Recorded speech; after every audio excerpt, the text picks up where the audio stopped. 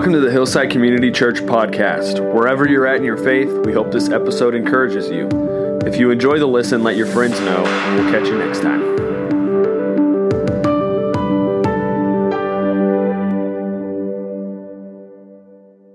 Our scripture reading this morning is Philippians chapter 2, verses 5 through 11. And Paul says, "You should have the same attitude toward one another that Christ had, who, though he existed in the form of God, did not regard equality with God as something to be grasped, but emptied himself by taking on the form of a slave, by looking like other men, and by sharing in human nature. He humbled himself by becoming obedient to the point of death, even death on a cross.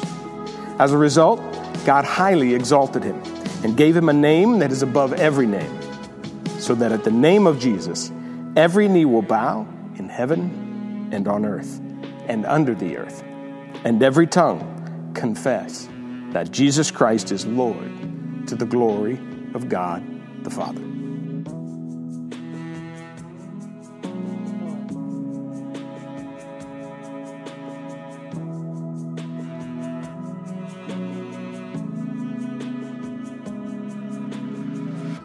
Well, hello there, Hillside.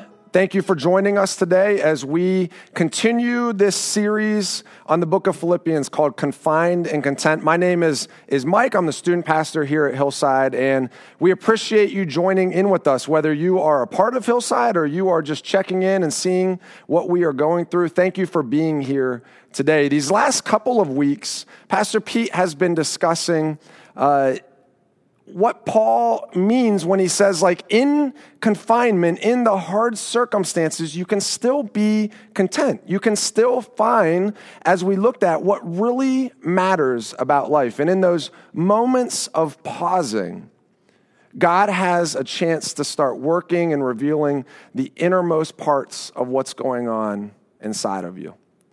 And Paul continues that in chapter 2, and he kind of starts moving us into even more so these relational things, these challenges that he wants to see within the church of Philippi. And he says things like this: I want you to be of the same mind. I want you to be of the same love. I want you to be united in one spirit and one purpose. I don't want you to be motivated by selfish ambition. And each of you, in humility, should be looking out for the interest of others, not just the interest of yourself. And then Paul says this in verse 5. You should have the same attitude toward one another that Jesus had for you. This last week just started, I subscribed to something called Masterclass. And if you're not familiar with it, it's this website that has all of this content from people that are kind of all over the place when it comes to what they do and what profession they're in, but they're the experts. They have been doing it very well for a lot of years, and I just want to hear their take on leadership. You know, they have other things on different sports that you can take, film, photography, cooking, gardening, interior decorating, comedy, just all of it. But the one that I've been drawn to is the CEO of Disney, Bob Iger, has been just kind of sharing these overviews of leadership and how he sees it. And then what I've noticed they do in this online content is they will share some of these ideas, and then the next video will be called a case study. It's not really about what they said necessarily or giving you extra challenge. It's about giving you a perfect example of how they put those things into place. And here, Paul gives us this divine case study. This divine case study of Christ, who is the perfect example for how we are going to accomplish what Paul is challenging us to do. It's in this divine case study where God is acting out of his self-giving nature. This is reality defined through Christ's example. This is God doing what God does. In verses 6 and 7, it says that who, though he existed in the form of God, did not regard equality with God as something to be grasped, but emptied himself by taking on the form of a slave, by looking like other men, and by sharing in human nature. That word form, J.B. Lightfoot says, form refers to that which is intrinsic and essential to being God. That is, to God's attributes. Basically, it's a fancy way of saying that Jesus is God. He's not kind of God. He's not like God. He is God. But this God emptied himself. He took on a lower form, even though he was in his godlike form. And that word empty is this word kenosis, and if you want to, you can really get into it, like super into these kenosis theories of what all does that mean for Jesus to go from the form of God and take on the form of man. And unfortunately, we don't have time to talk about that mystery and what all that means for Christ to empty himself when taking on the form of man. But here's what we can easily agree on, is that when Jesus goes from one form to the next, He gives up his position, he gives up his privilege, and as Paul says in 2 Corinthians 8:9, although he was rich, he became poor for your sakes, so that by his poverty you could become rich. Jesus gave up his possessions as well. And what's interesting to me is it's not as if Jesus came from this elevated form of God to this elevated form of man where he picked himself and put himself among the social elites of man. No. Jesus comes humbled, ordinary. And because of that, humility and the ordinary says that he's what? He's a slave. He's a servant because of what he's done. I had the chance this last fall to go to a couple of Dallas Mavericks games. And I noticed when I was there, they'll put up on the screen, they'll pick like maybe 2 to 4 people, and they'll just kind of pick them, and they'll be on the camera, and they'll say, you just got seat upgrades, and they'll hand them their new tickets. And these people that were like at the top of the stadium now get a chance to go down and be so much closer to the action. They get a chance to have these better views of what's taking place on the court. And it's almost as if Jesus, instead of taking the upgrade and getting closer, decides to sit higher, except here's the reality.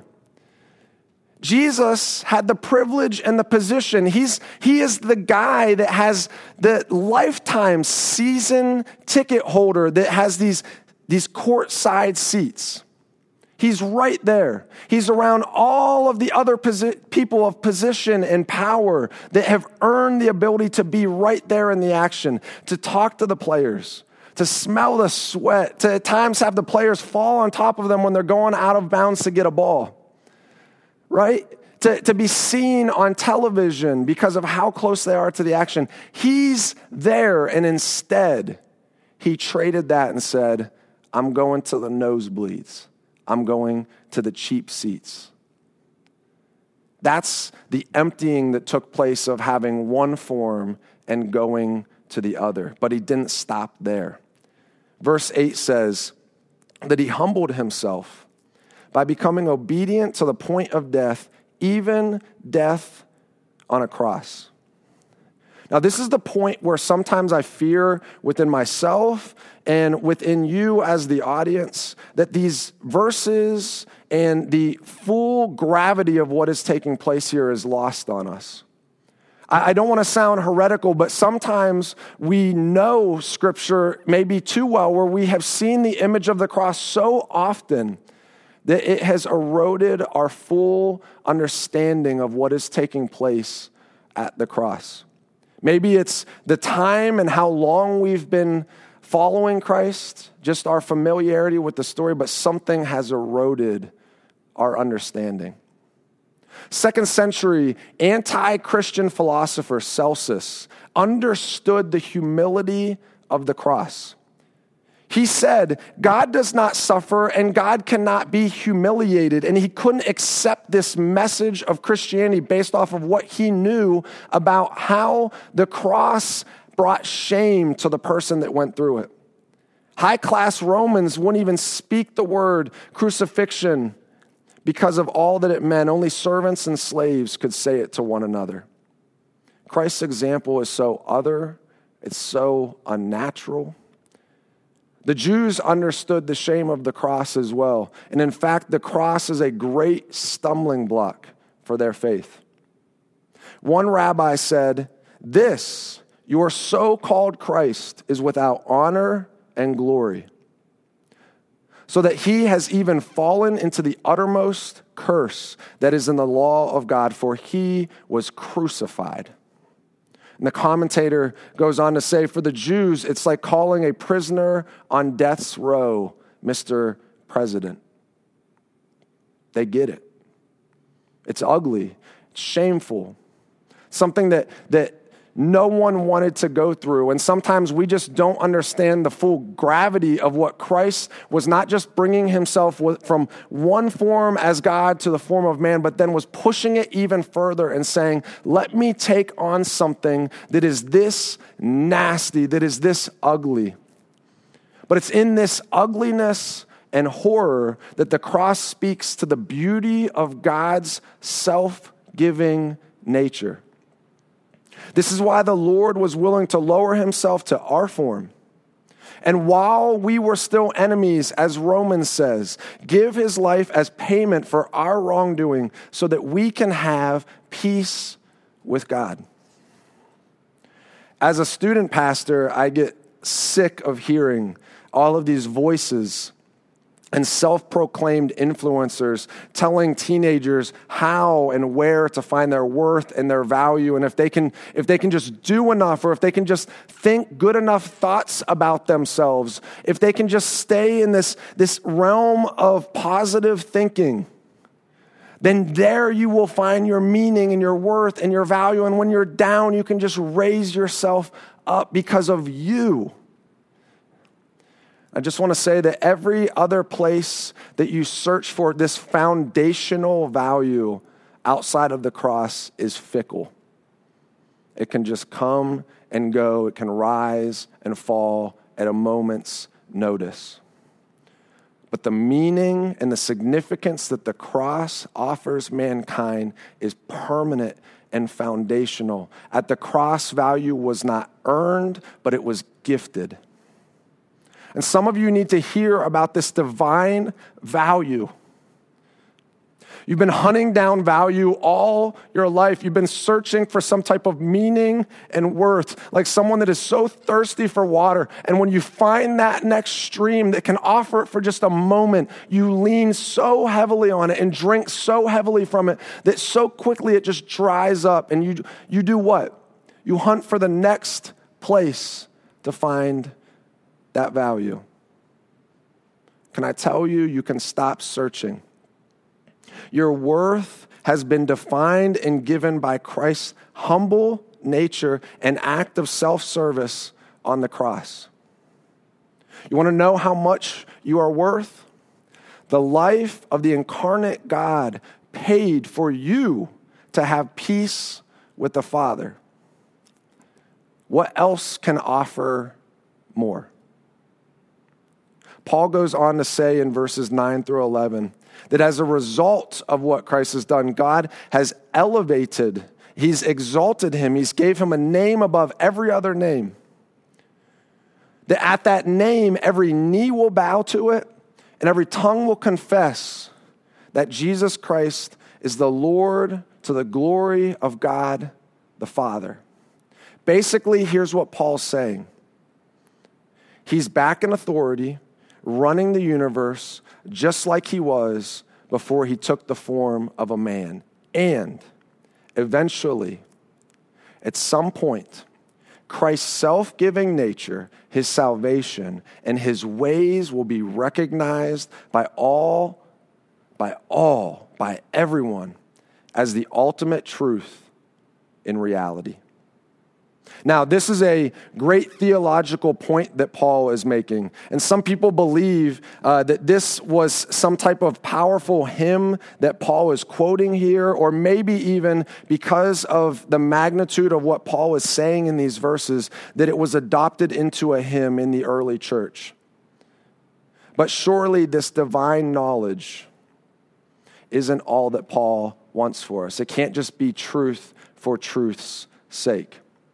If you remember, what did Paul say in verse 5? What?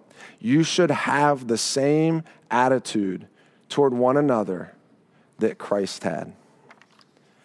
So maybe you have accepted the benefits of Christ's humility and the implication of that value that is given. But you're not seeing others with the same value that you have been seen with.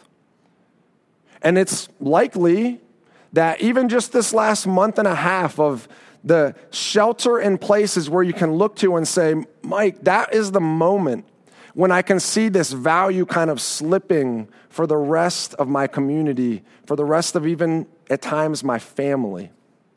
The stress, the circumstances, the fear, everything is just kind of taking over. Well, Paul's pushing us to have the same attitude as Christ. Not sure if you're aware, depending on how big of a basketball fan you are, but ESPN just released a documentary called The Last Dance. And although it's looking at different aspects over Michael Jordan's entire career and some of his teammates, primarily it's dealing with the last season that Michael Jordan played for the Chicago Bulls. And as I'm watching this documentary, it's reminding me of when I became a seventh grader and I started playing basketball. And I was so far behind everybody else in skill level because I just had started playing. And so MJ was the guy that I just looked to and went, how can I get better? How can I be the best person on my team by this time next year? How can I be the best person in my school in a couple of years? Guess what? That was MJ for me. And this documentary is reminding me, it's like bringing all of that back to life. I watched he used his hands. I watched his footwork. I watched the shot that he had and what he did in the air to try to mimic it, to try to imitate it as best as I could. That's what I wanted, is I saw who the best was, and to pursue greatness, I wanted to watch greatness as well. You do what? You see it, and then you imitate it. You see a God in these verses whose nature is self-giving and whose action values mankind. And then Paul says, have that same mindset. How does Paul live this content, wholesome, abundant life in the midst of the confinement? The value that God has given mankind pushes him to set that same priority structure in his life. People are more important than circumstances. They're more important than comfort. They're more valuable than convenience or preference or self-preservation. People. And next week, we're going to look at other parts of Philippians 2. And as we look at it and we start applying and seeing the implications of what Paul has shared for us today, I just want to be honest with you, Hillside. I would love for you to run in front of me on this. This week, use the time that you have to be thinking through how this applies, where the implications find themselves in your everyday life. Beat me to the punch. Next week, when we go through it, I would love not to be speaking to people that are unaware, but to honestly be kind of, in a sense, sitting together on this topic going, yep, that's right where this applies. Yep, I can see how this mindset is going to change everything in my work life right now. I can see how this mindset is going to change everything in my relationship right now. I would love for you to be there and already applying it this week, before we even get to it next week. But maybe you're joining in today and you're like, Mike, I have never heard of this type of value. Never. I've been the guy hunting it down. I've been the guy searching so desperately, finding one dry up so that I can go search for something else to find that type of worth and value. Let me tell you, the value is found in the incarnate God, Jesus, who was content being confined in a human body. He was content to be confined to a cross. He was confined in a tomb for 3 days and content. Why? Because God in heaven was no longer content to contain the ultimate reality and expression of his love and value for you and for me. So that love crashed to earth through the nature, person, and work of Jesus Christ. He is where you find all that you are looking for. And in this moment, before you even get up, before you even move on to the next thing, right now, if you have been searching and you realize that you're done playing that game, would you in this moment just take time to express your need for him? You can just talk to him right where you are. Express your need. Take time to say, God, I want to take the weight of my faith that I've been putting in all of these other areas that just leave me wanting more. I want to take that weight and now put it on you. I want to find worth in you, right where you're at. And if you wouldn't mind, if you have any questions or want to have any conversations with us at Hillside or, whatever you need, we're here for you. Reach out to us. We would love to connect with you in this moment. We'd love to hear from you. Let me pray. Father, thank you for these moments together that we get to have in your truth. But also, Lord, may it not stop there. May we be pushed by this mindset and this attitude that Christ had for us to value others more than any circumstance, any fear, anything else that could get in its way. Amen. Hillside, we are so proud of you. We're so proud of your faith, so encouraged to be living life alongside of you. We'll see you next week.